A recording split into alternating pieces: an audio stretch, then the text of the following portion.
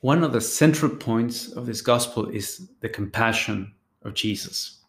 When you visit the Holy Land, there is this spot near Jerusalem. You can see the whole city from there. And there's a chapel in that spot called Dominus Flevit, the Lord wept. According to the tradition, that was the spot where Jesus was standing when he looked over the city and wept over it. Now, if you think of it, we don't have many passages in the gospel that depict Jesus crying. In fact, there's only two of them, when he wept over the death of Lazarus and this one. I think it's good to take these two cases as a commentary on the Beatitude. Blessed are those who mourn, for they will be comforted. It's been said that the life of Jesus is the best commentary on the Beatitudes. And maybe if you want to know why there's a blessedness in weeping, because that's quite counterintuitive, really, we need to look at the Lord himself. In both of these cases, Jesus is crying not over himself, but over someone else. He's crying because of the death of his friend Lazarus and the pain of people who have lost him.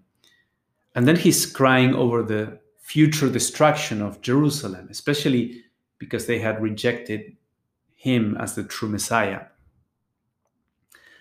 Now, thinking of these two instances, it calls your attention right away that Jesus never cries over things that are done to him, and there are many of those. There seems to be very little room in his mind for self-pity and complaining about the situation.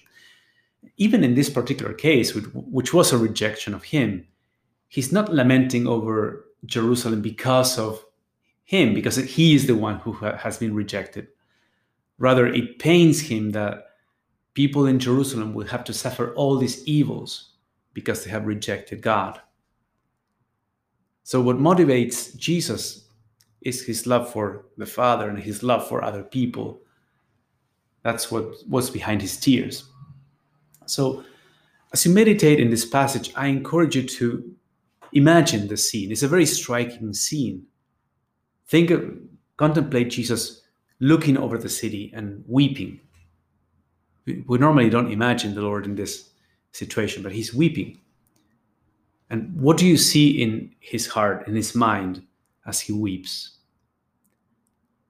And then what are the instances in which he could have cried and lamented and did not? Now then think about yourself. What are the things that you usually lament or even cry about? Is that lamenting of yours Christ-like? What's behind those tears? What is behind those lamentations?